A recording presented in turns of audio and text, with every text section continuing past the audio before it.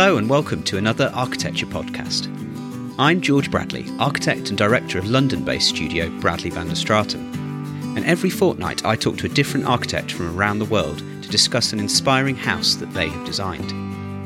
In this episode I talk to Neil Deshaicho, who runs his studio, Neil Deshaicho Architects, in London. We talk about his recently completed project, Sunslice House. The home is located in Cambridge in the UK and is a renovation and extension of an existing semi-detached Victorian property. It was designed for a family to work from home and to homeschool their children.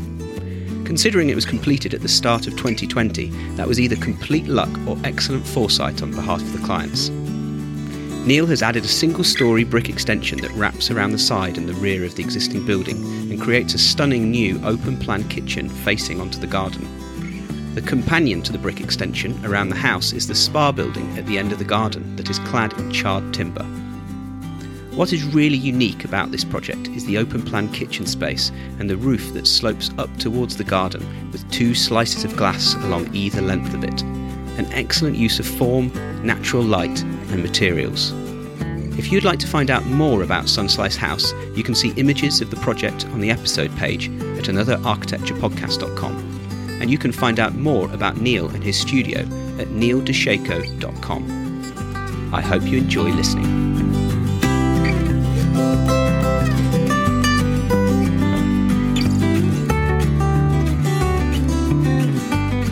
Hello Neil, thank you for joining another architecture podcast. Oh, hi George, thanks for having me. So today we're going to be talking about one of your more recent projects, Sunslice House. Which comes on the back end of a long line of beautifully designed homes that you've done. I just wondered whether it would be good for the listener, that, for anyone that doesn't know the practice, maybe to just give a little bit of an introduction to who you are. Okay, yeah, we are a small London-based practice. We specialise in designing homes, residential homes for kind of private clients. This project is outside of London. It's in South Cambridge, and it forms part of a semi-detached house, which is set back quite a fair distance from the street. And who are these people? Like, how did they come across your practice? What was their connection? We were shortlisted for an award for Don't Move Improve, which is a kind of London exhibition of residential projects that it's kind of focused on the London area. It's kind of a competition. One of our projects called the Brackenbury House was shortlisted, and the clients had seen it and they'd liked our use of light and space in that house, and they contacted us. And what were they looking for then? So, maybe if we describe the existing property and just the context that you were working in. So the project I'll explain the project in Hammersmith that they saw. It was a 3-story. It was also a 3-story semi-detached house, and we had a basement there. And the way we managed to get light into the basement was quite innovative in the sense that we had a glass floor set up against a glass door, which then opened onto the courtyard. And just, through lining up specific elements in the house, we were able to get light to penetrate deep into this basement. And they were quite impressed with that. And I think the sense of materiality, it was a very pared back house. I think we only used 3 materials in the whole project, and they quite liked that.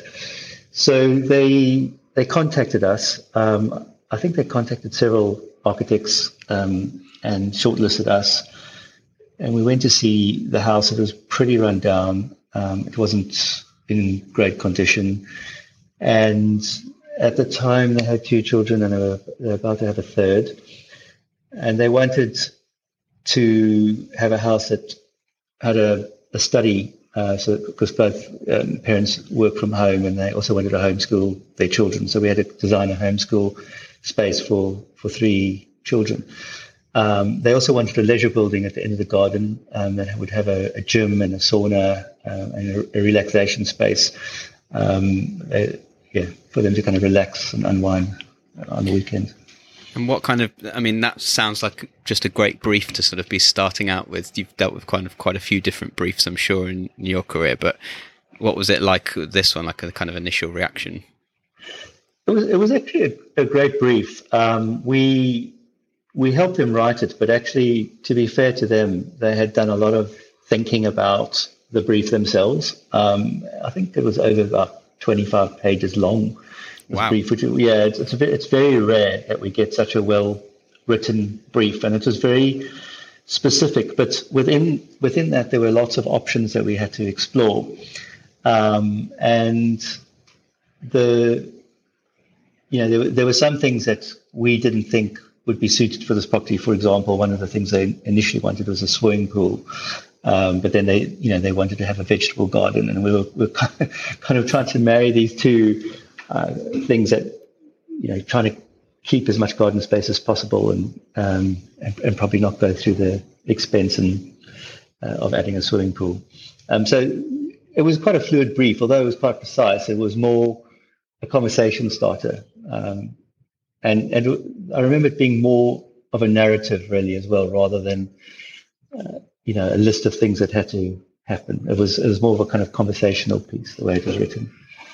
I was thinking with projects like this, where it's an existing building that you're working on and extending, it's always really interesting to see what's the kind of context of what typically has been done to these houses. And I've kind of noticed that it's a semi-detached house, it's a Victorian era property, and I think pretty much all the other houses that are in that vicinity, it's all of traditional glass conservatory on the back and maybe a sort of side building with a pitched roof. Were they kind of quite clear that they didn't want, or was something like that already there, or were they clear they just didn't want that kind of approach?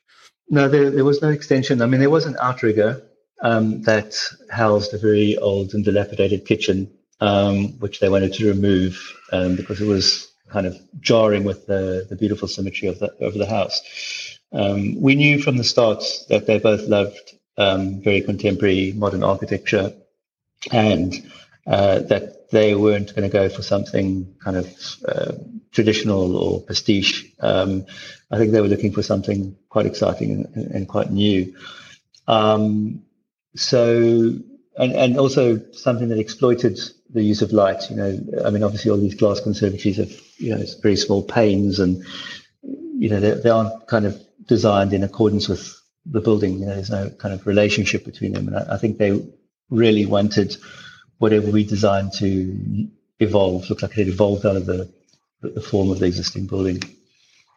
Well, I think that's the key of the project, particularly from the outside, is that relationship between old and new. And I know it's a term that's used a lot in architecture, but here there is very clearly your kind of interpretation on this project is you've kept the main bulk of the brick building, and you've created this new wraparound that's almost kind of sculptural. Do you want to maybe sort of describe where these kind of ideas started coming from of how you're approaching this house in terms of form?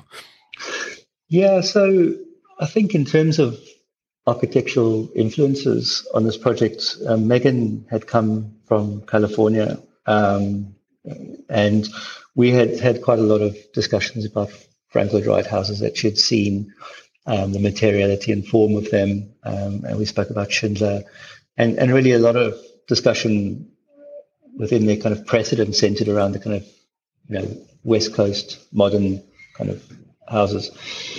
James had grown up in the local area as well, but he had also very strong views on the kind of materiality of the house. And they were looking for something kind of modest and not too showy, but then something that also would allow the host building to retain its integrity. So they weren't looking for something that formed a kind of jarring counterpoint to the house. Like, for example, our Blackridge house was something we had done before, which is a black charred timber box that was stuck on the back of a house with a worn estate in Walthamstow. That wasn't what they were looking for. They were looking for something that was looked at it like it had grown out of the existing house. So the way we started was we just kept building models. We generally start building lots of physical models. So we first built a physical model of the site, and then we built a model of the house. And then we started studying the orientation and the way the sun moved around the house. And it became very clear to us at the beginning that the existing house would overshadow the north-facing garden. And we had done quite a few north-facing houses before. And, this is kind of a common problem. You design the house to kind of open out to the garden, and that garden's overshadowed. So one of our models actually had an extension that went out from the rear facade by about 6 meters, and we hadn't finished building the rest of the model, but we had noticed that as the sun moved around the house, the light would hit the vertical face of the building and bounce back into the house. So what we did was we created a very modest single-story extension that faced the street. The whole extension is single-story, but it rises up towards the north, and it has a vaulted roof, an angled vaulted roof, and then at the top of the vaulted roof is 2 rows of the skylights that run east-west, and where the vaulted roof meets the house is another set of skylights that run east-west. So when the sun is at its highest point, the light bounces through the top skylight back into the house. And also when it's at its lowest point, you can kind of see up through the skylight at the existing house. So the form of the existing house remains completely intact. And then this new form, it's almost like it's kind of coming up from behind the house and scooping and grabbing the sunlight from the front and kind of pulling it right into the back of the house. Yeah, the strange thing is from the garden, it seems very monumental because it's very flat. It's a very flat architecture. But actually, when you go inside it, the ceiling plane seems to float between 2 bits of glass. There's no obvious place where it's supported. So you've got 2 planes, the existing facade of the house, and you've got the facade facing the garden, and then you've got this angled roof that's got a sedum on it. And just the glass separates it. So it's inside. It's much more light and transparent than it looks like from the outside, and we quite like that as an idea. Was there anything at this kind of stage when you were kind of building models and things and trying out stuff, anything like totally outrageous that kind of got discarded early on, totally different to what was built? Yes, there were 2 really crazy ideas. One was a courtyard in the middle of the house. So what we wanted to do was there's a very long corridor from the front door to the garden, and so one of the things we did is like right at the end of the corridor we had this outside space that you'd have to maneuver around in order to get to the kitchen, and we thought it was a great idea, but the clients didn't.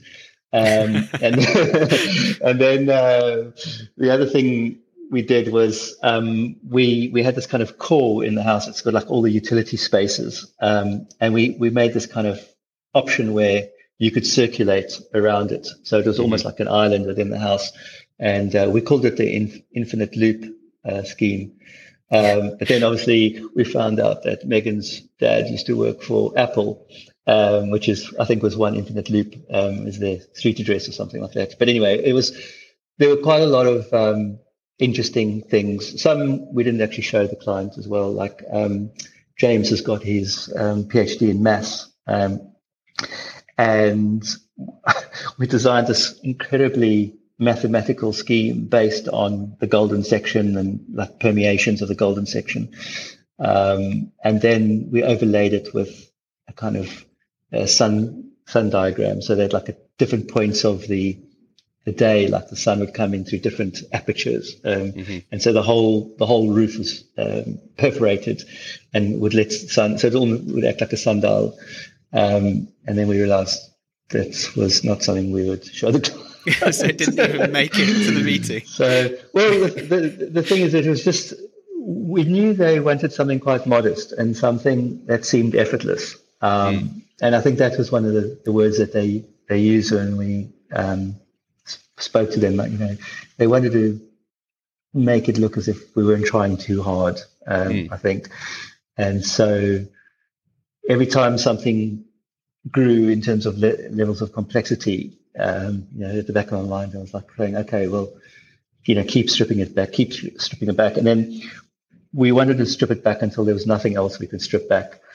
And it also came out of conversations we'd had with the clients about why they loved John Pawson so much, and the whole idea of the minimum. There was a kind of real touchstone for us, and a common ground. And kind of understanding the beauty of some of the things that, John Pawson has highlighted in his book Minimum as well.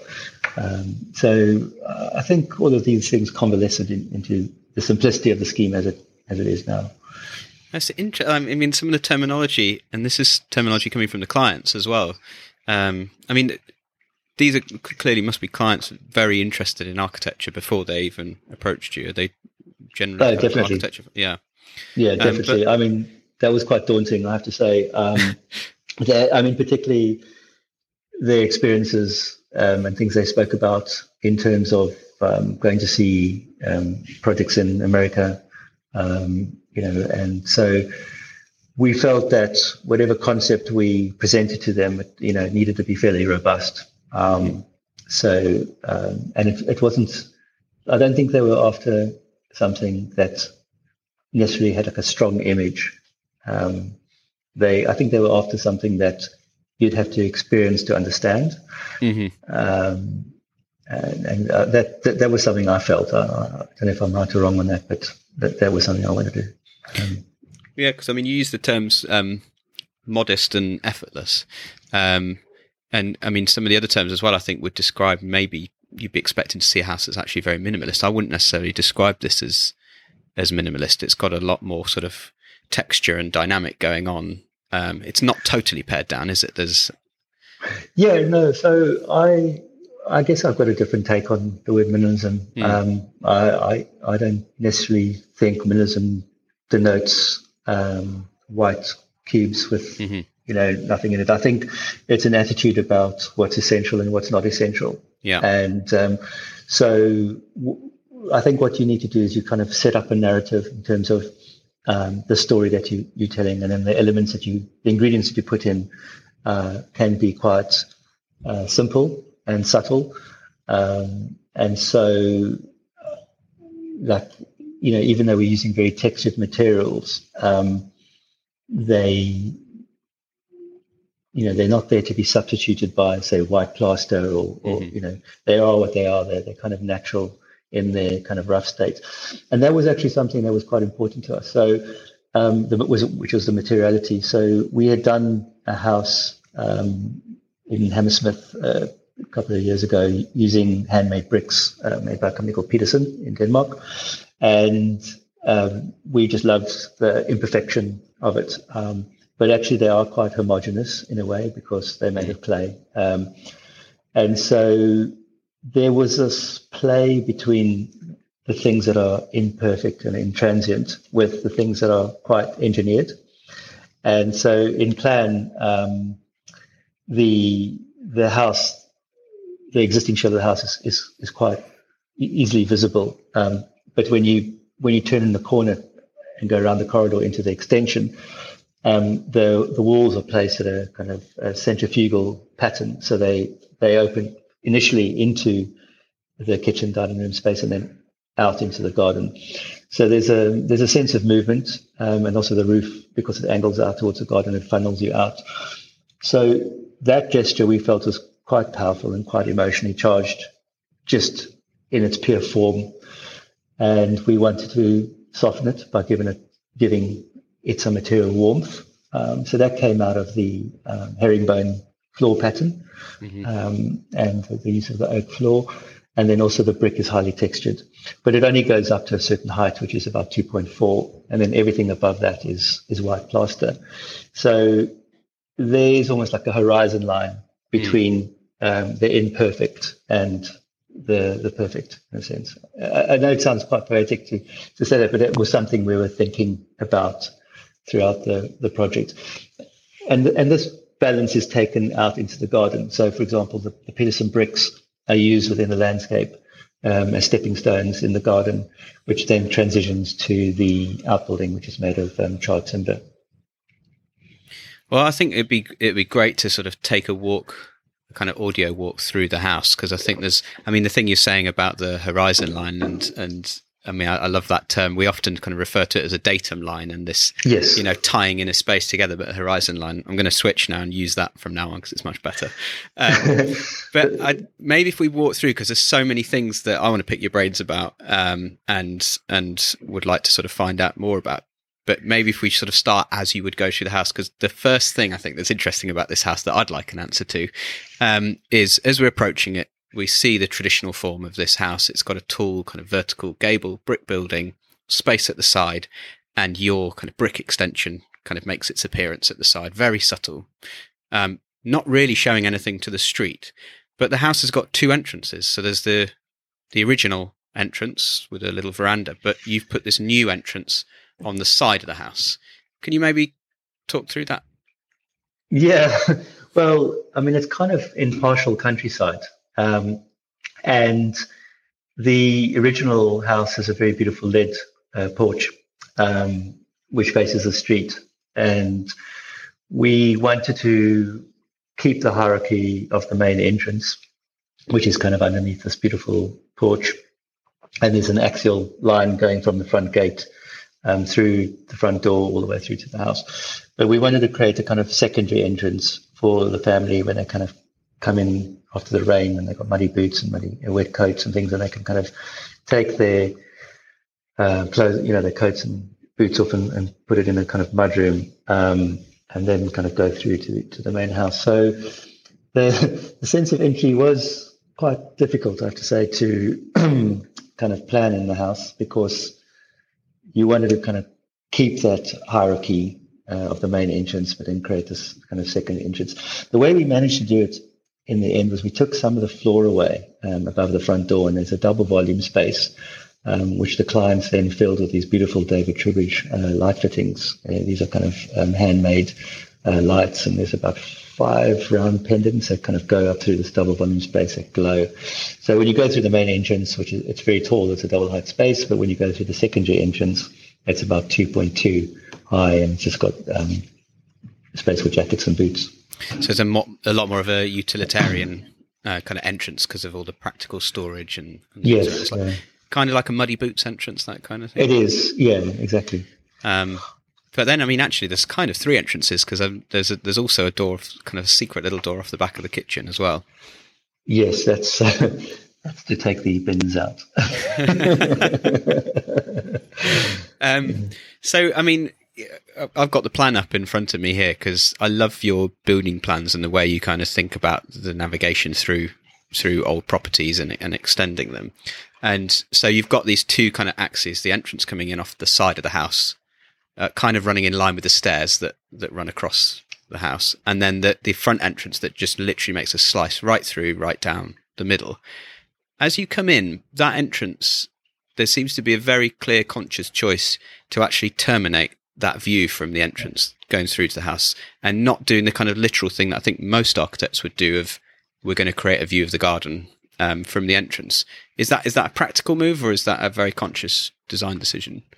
It's a bit of both, really. So one of the things that we do is we try and use kind of the poetic to shape our choice of flow, how things flow. And one of the building blocks of the poetic is the sense of surprise, and also the sense of anticipation.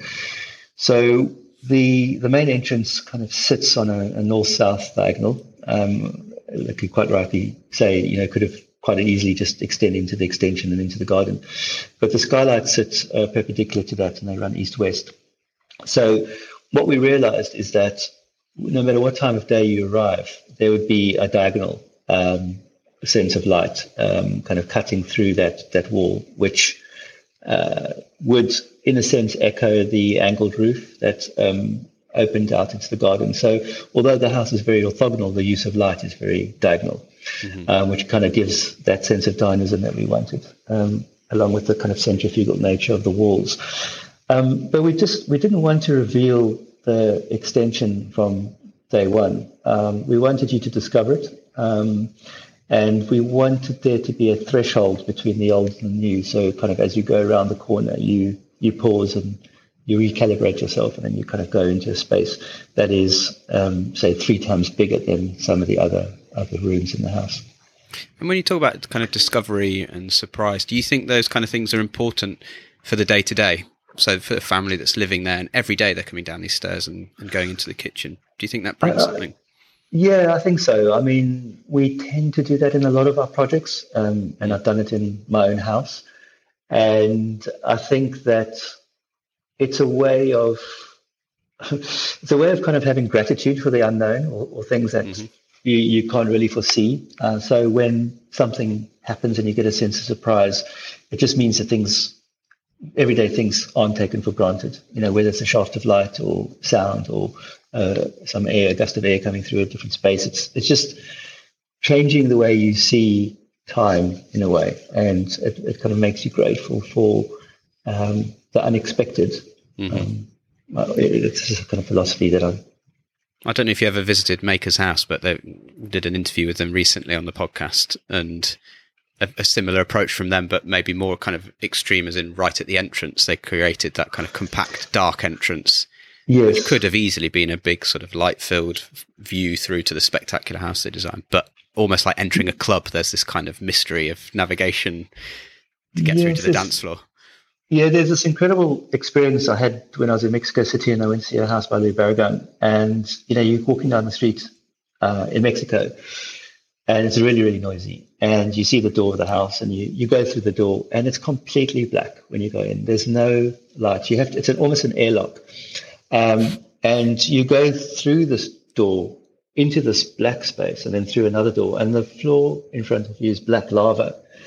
But once you close the door behind you, it's completely quiet, Mm. and it's almost like a sanctuary. It's you shut off from the world behind you, and you've entered a new space, and your emotions are there's a transition of your emotions, and you feel differently.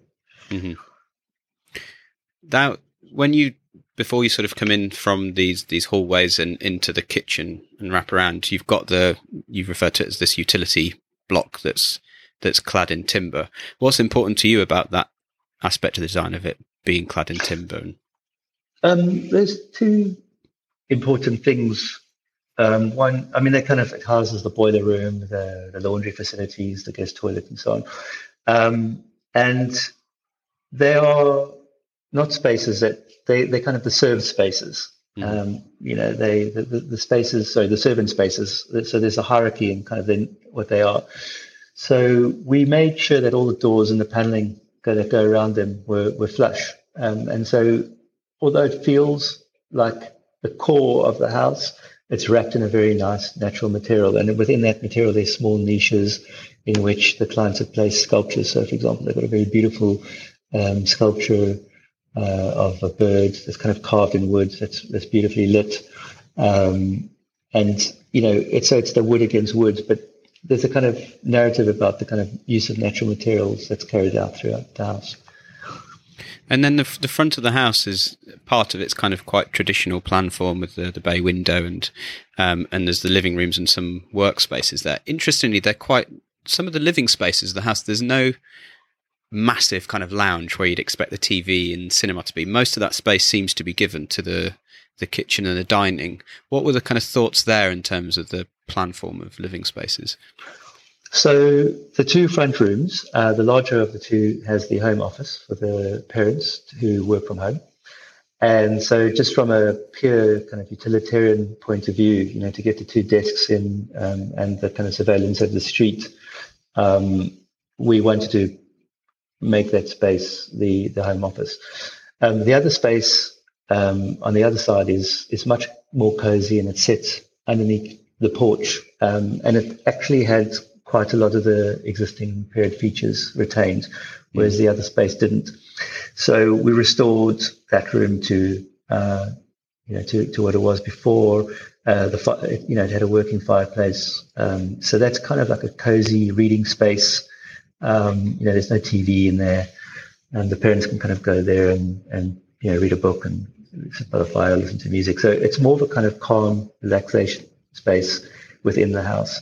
Next to that is the kind of a music room and library, which we call the anti-space, which is quite small. I think it's only about 3 meters wide by about 3 meters deep.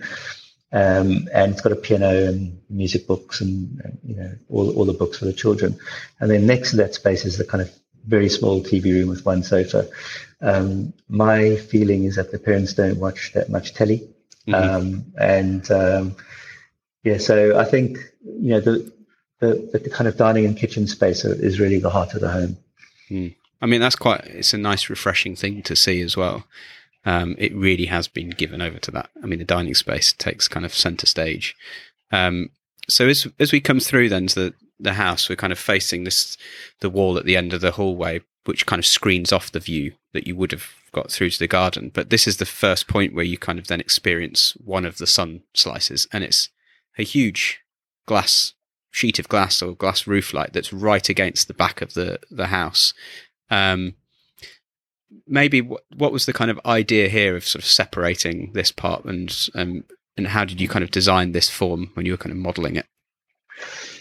We that came out of physical models, but before I had worked on this project, I'd actually worked for a company called Allies of Morrison, which is a London-based practice, and I'd worked on St Pancras Station, and one of the design ideas that we had on that station was, the beautiful brick facade of that station. We wanted to be able to see it as you kind of came in through the Western Ticket Hall, and so on that design we had placed a skylight as well. And I just like the effect of, along a circulation space, you can see the profile of the original house. And there's actually a line where the edge of the house kind of comes through and forms the junction of the wall of the pantry.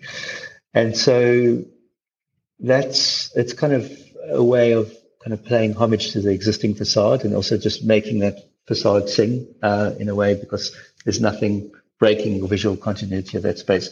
But also it does two quite practical things. One is it lets light into the utility room where the family do all their ironing and washing. So even if when you're in the center of the house, there's a clear story window, and we get borrowed light from that skylight into that space. And the other aspect is it illuminates that wall on the back of the house, which is where we kept the existing brick.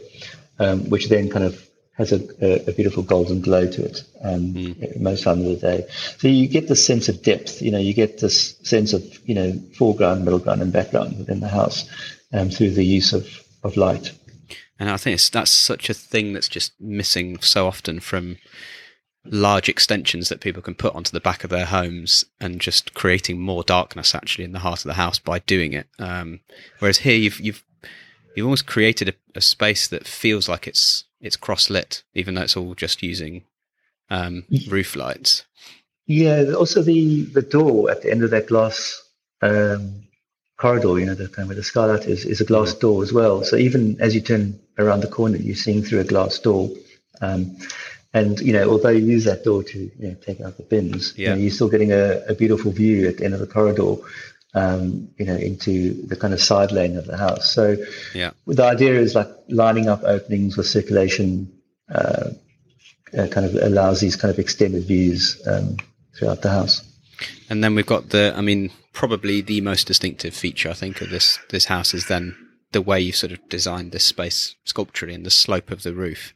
And I love how it's hanging there it's like a blade kind of running across the space, and it's got natural light either side, and it kind of slopes up towards the garden, rather than, like, if we really talk about it, kind of traditionally extensions like this would be done with a pitched roof leaning from the main sort of bulk of the house, leaning down towards the garden, and this is completely turning it on its head. Was this something that when you were designing it, were the clients completely sold on this? Was this a kind of instant moment design? Yeah, it was definitely. I mean, even before we had finished building the model of this option, I knew this was the way it would work. But even when we did that model, we ended up building several options of that model. So at the final design has got a large pitch roof over the kitchen and the dining room, and then a smaller pitch roof over the home school. So originally it was one continuous sloped roof. And then there was, then we broke it up into three little roofs, and, we kept playing with it until we could get the hierarchy of the spaces right. But it reminded me a lot of a building I'd seen by Glenmurcutt, which was a visitor centre out in which we had actually been to visit the year before, and the way it kind of opened out into the landscape. And what I liked about that building was that it was just very simple. You know, it was just a simple gesture, kind of opening out and embracing the landscape. So that's kind of what we wanted to do, really, is just retain that simplicity of form. So we've got St Pancras Station, we've got Glen Murcutt. Where do Frank Lloyd Wright and Schindler come into it? Well, I think the sense of dynamism that Frank Lloyd Wright has in his plans is very strong. I mean, you think of Tannadice West, the way Frank Lloyd Wright made place in a desert, you know, using kind of simple geometry, working on a diagonal. I think that was quite a big thing that we were looking for. Obviously, that wasn't the exact thing we took from Frank Lloyd Wright, but it was that principle of using the geometry and making a house up like that. I think with people like Schindler, I think the materiality, you know, the purity and the number of materials that they've used was something we wanted to explore as well. Was there a particular project of Schindler that was influential? No, just I guess maybe his house. I mean, that's only the only one I've seen, really. Yeah. So.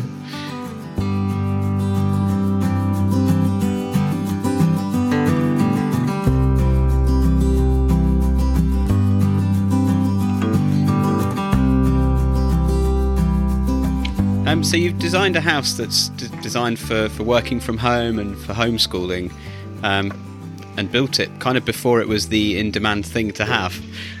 Maybe if you can touch a little bit on the study areas for the children in the dining room.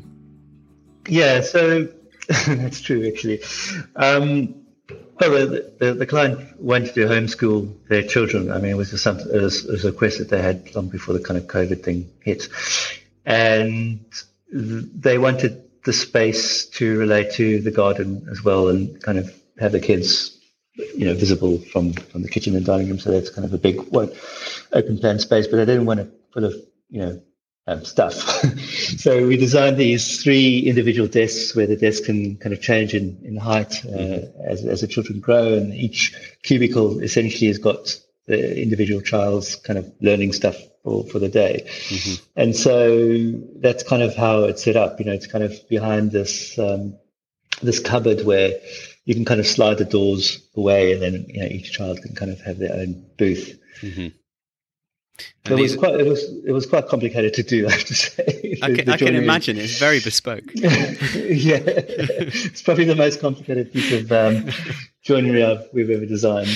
We had to prototype it quite a bit, actually. But they are. I mean, it's a great space to study. They're at the opposite end of the large open plan space at the back. So there's a linear kind of plan of kitchen, a dining table, and then the study spaces, and all of them overlook this incredible garden designed. So it was Jane Brocklebank that you were working with for the Jane Brockbank, and so I've known Jane for a number of years, and she designed my garden. My house was designed. Well, it was being built, I think, at the same time we were designing the Sunslice house, and so, you know, just talking to Jane about how the garden gets designed, and, you know, the relationship between the house and garden. There were a lot of discussions about the materiality and planting. We didn't design the garden. You know, it was completely designed by her with the clients. But, you know, we explained what the house was doing, so she kind of knew what the character of the garden needed to do, in a sense. And did any of that kind of design influence you, like, and kind of vice versa? Yes, it did. So, for example, in the spa area, so at the end of the garden, there's an outbuilding, and it's got a relaxation room, which has got a wooden Japanese soaking tub, space for meditation. It's got a shower. It's got a sauna.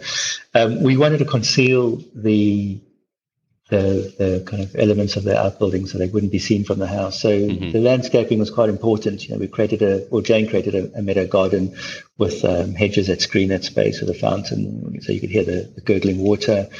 The choice of materiality was key. You know, we spoke about what it was going to be a timber-clad building, but, you know, what timber would it be?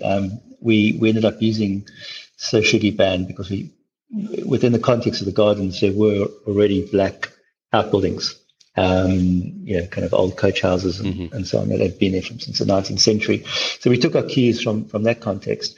But also I like the idea that the Sashigi band you couldn't see shadow on it. It absorbed light.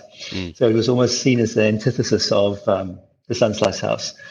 And we made it very simple, but we did also put in 2 large skylights, one over the shower, one over the changing room. So at least there's that kind of connection within those cellular spaces to the outside, through the dappled light of trees and things like that. But then the interior is completely clad in sapele, which is a kind of reddish gold timber, and it's slightly lacquered, so it contrasts with the kind of matte black, kind of crusty surface of the Sashigi band. Yeah. And then, of course, the soaking tub is made out of timber, and the sauna is made of spruce. And so there's, it's a completely timber-lined, timber-clad building. I imagine the smells must be amazing, because the garden, a lot of the garden is kind of wildflower, but then also the timbers and the natural materials that you're using in the spa as well. It must be quite a kind of thing for the senses with the sound as well. Yeah, it is. And what Jane did, which I really like as well, was that as you move from the main house to the outbuilding, the Yorkstone changes to the Pedersen brick, and then it changes to gravel. So you move beyond a formal lawn to 4 little vegetable allotments where there's a little greenhouse, and then you hit the meadow garden, and then your footsteps crunch. So again, it's this idea of a kind of sensory threshold. Initially we're using light, but yes, the smells as you kind of go past the vegetable patch where Megan's growing kind of strawberries and things. There's a lot of herbs and things there. I love that idea of the floor, because I mean there are two of the senses that I think are sometimes overlooked, or they're the kind of things that they're not picked up because they're not Instagram friendly. They're not, digitally you can't convey these things.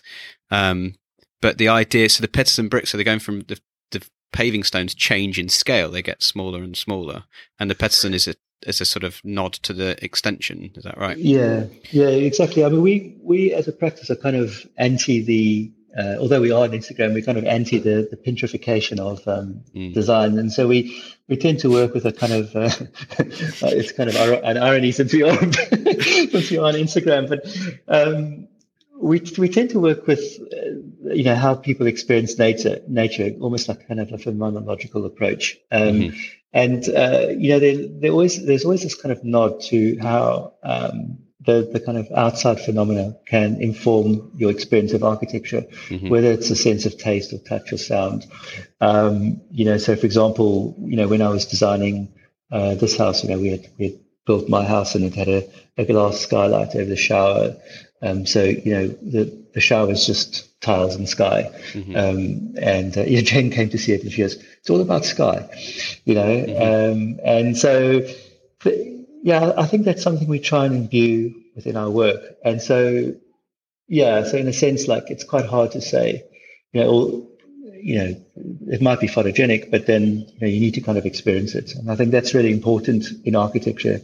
It's almost like music, you can't understand it just by looking at a sheet music. You've got to walk around it and sense it. And what do you think this building is like to walk around and sense it?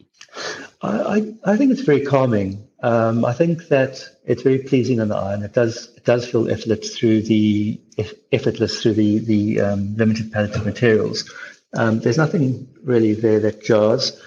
I think it's quite calm. Yeah.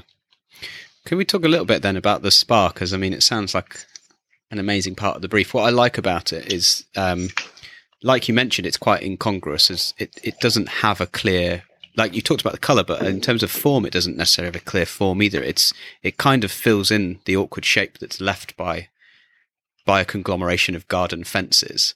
But am I right in thinking there's also space behind it? You look right through the spa. No, that's an optical illusion because we put a mirror on the back. That's what it is, right? Yeah, but what's interesting is that we came up with several options, and all the original options were set away from the boundary, so that the building created these separate courts, which is kind of a little homage to one of Louis Kahn's buildings. And, but eventually we got rid of the courts one by one, and it became like a kind of a wall architecture in a sense, just a flat boundary that would then be almost set parallel to the rear fence. And then we carved into that. So it was initially very extroverted, but by its formal nature, but then it became introverted because of it being nestled within the meadow garden and the landscaping. And was this a debated part of the brief? You mentioned at the beginning about the swimming pool and kind of it being vetoed in place of the vegetable patch. Was there kind of discussions about what could or couldn't be included here for the spa?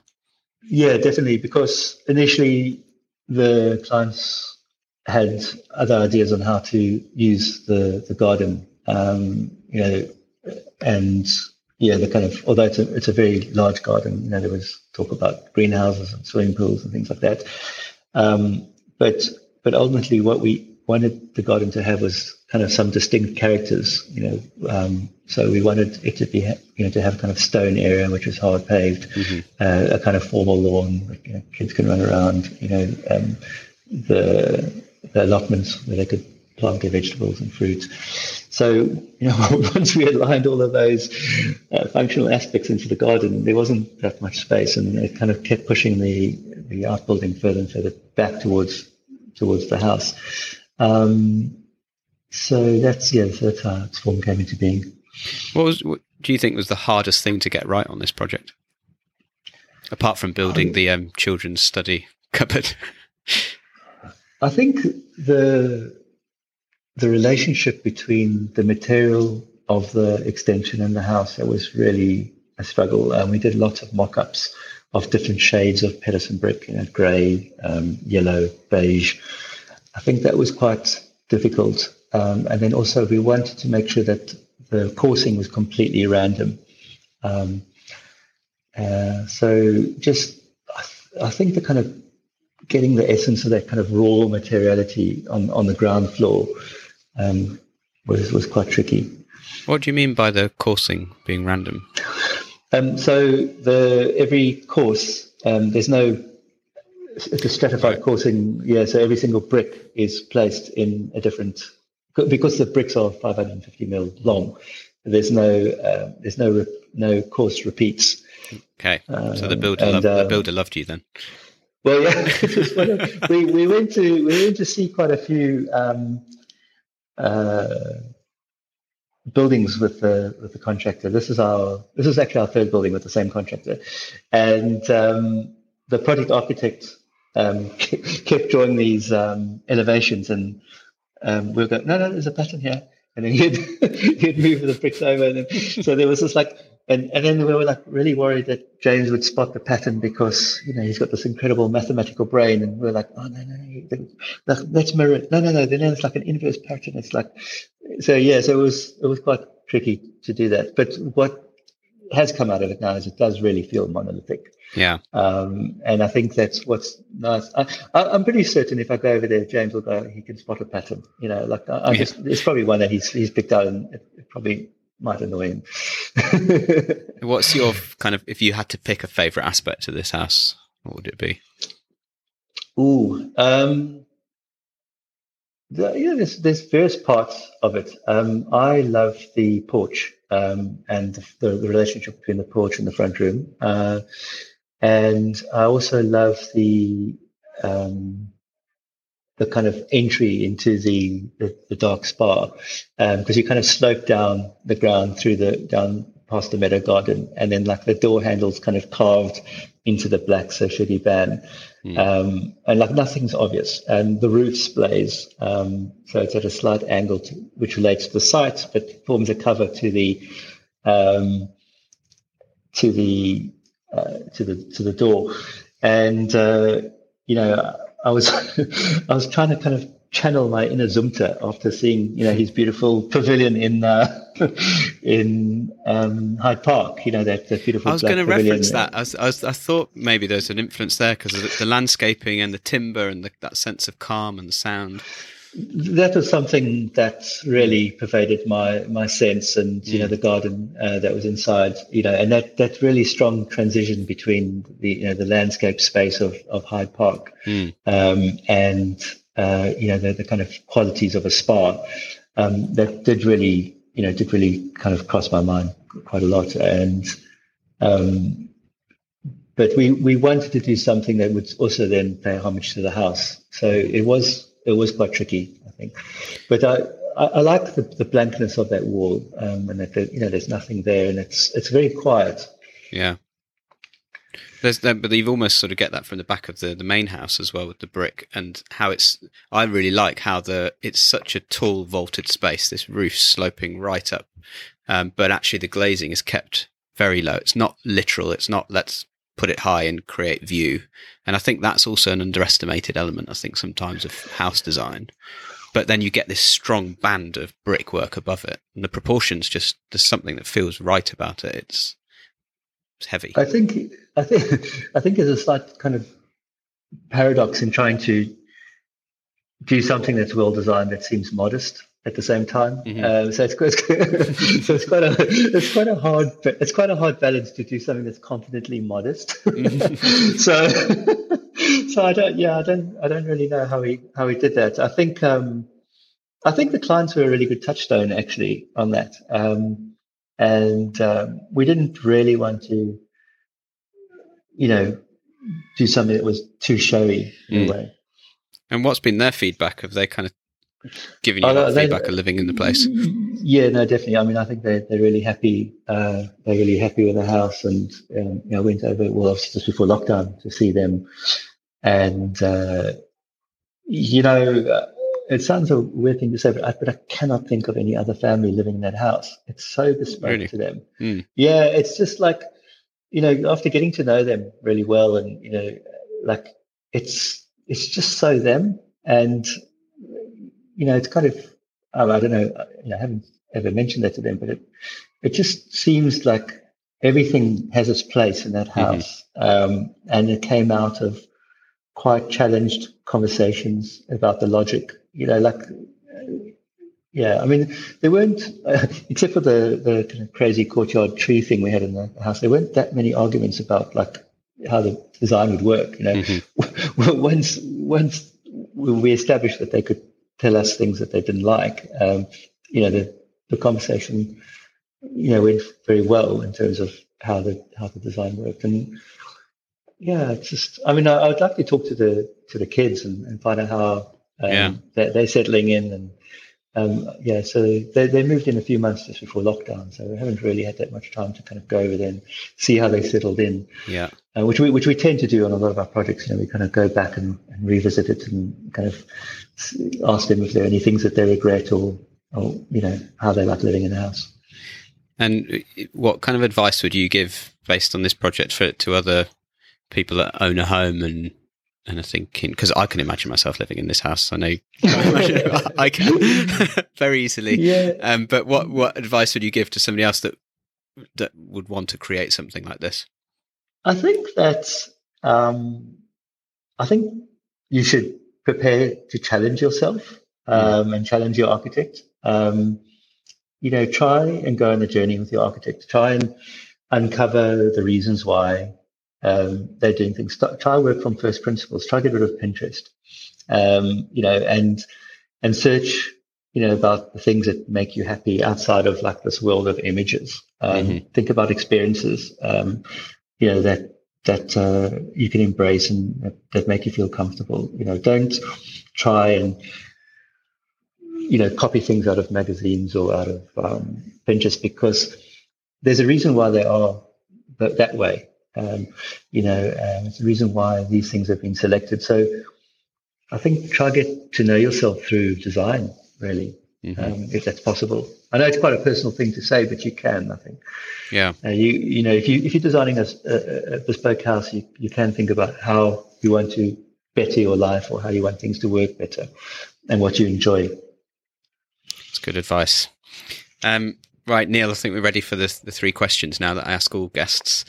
And I'm going to start with the first one, which now I know you live in a home that you've designed yourself, kind of fairly recently completed. but I want you to sort of dish the dirt on the house if you can. What's the one thing that really annoys you in your home? Yeah, so yeah, you mentioned redesign my house. So like from a design point of view, like nothing really, because obviously we just remodeled it. But I think the two main issues. One is probably a kind of existential thing, like having two children really has jarred with my sense of identity that I'm a minimalist. No matter how much, no matter how much storage we've put into that house, like there's still dinosaurs, pirates, mermaids, and like probably about 20 toy bunnies floating around. And yeah, so I'm going to give up being a minimalist until they move out of home.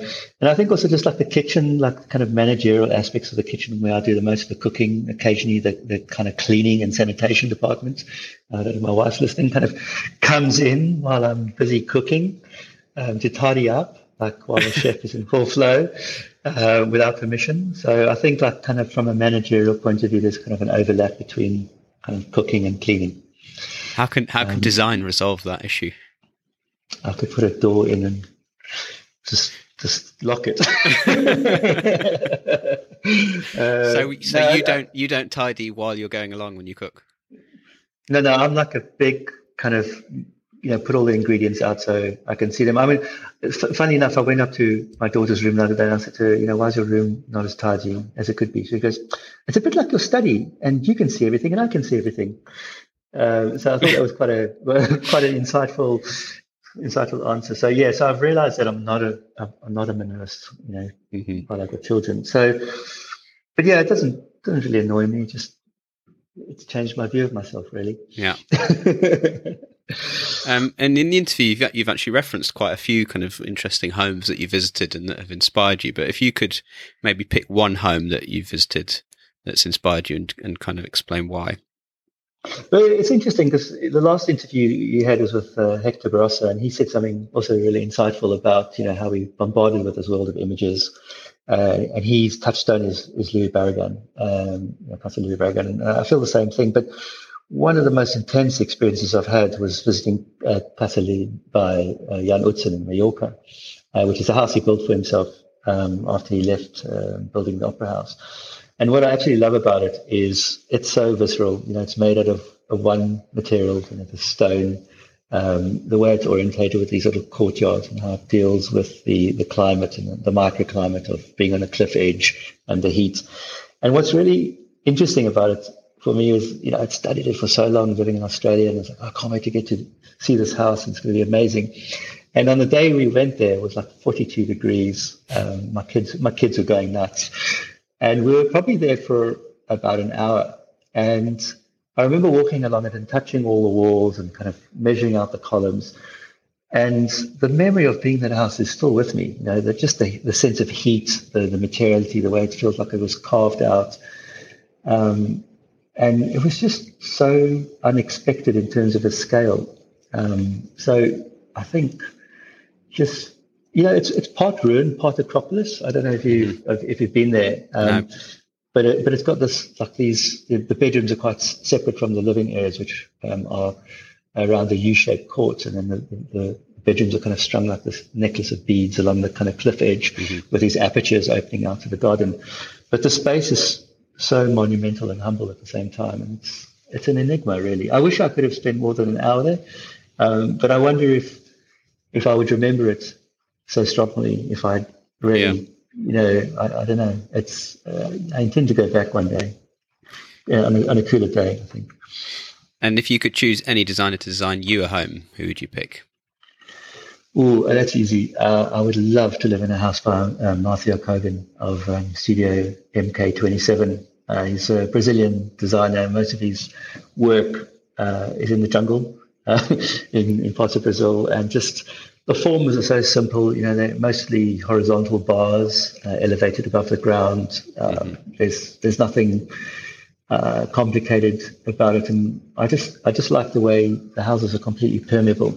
All the doors kind of slide back, and it's almost like anti-architecture. It's almost like this kind of sense of escarpment. I mean, I know they're incredibly finesse structures and things like that, but I just finished reading a book about the house called The Joyful House, about how he designs them. And it's actually quite complex about how he kind of sets out these bars and how they relate to the landscape. So, yeah, I'd love to live in a Studio MK27 house. Well, Neil, thank you very much.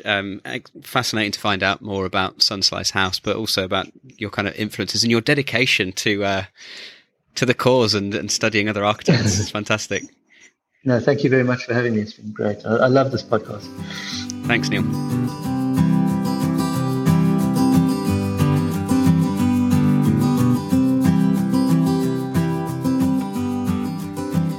Thank you for listening to this episode. If you'd like to find out more about Neil DeShaco Architects, then please visit the website at anotherarchitecturepodcast.com, where you will find links to their work and other interesting articles. And try out the podcast Instagram to see work of all my guests and sneak previews of upcoming guests. If you enjoyed this episode, then please give me a review on iTunes or whichever platform you are listening on, as it's a great way to help other people find the podcast. I look forward to you joining me for the next episode, and thanks again for listening.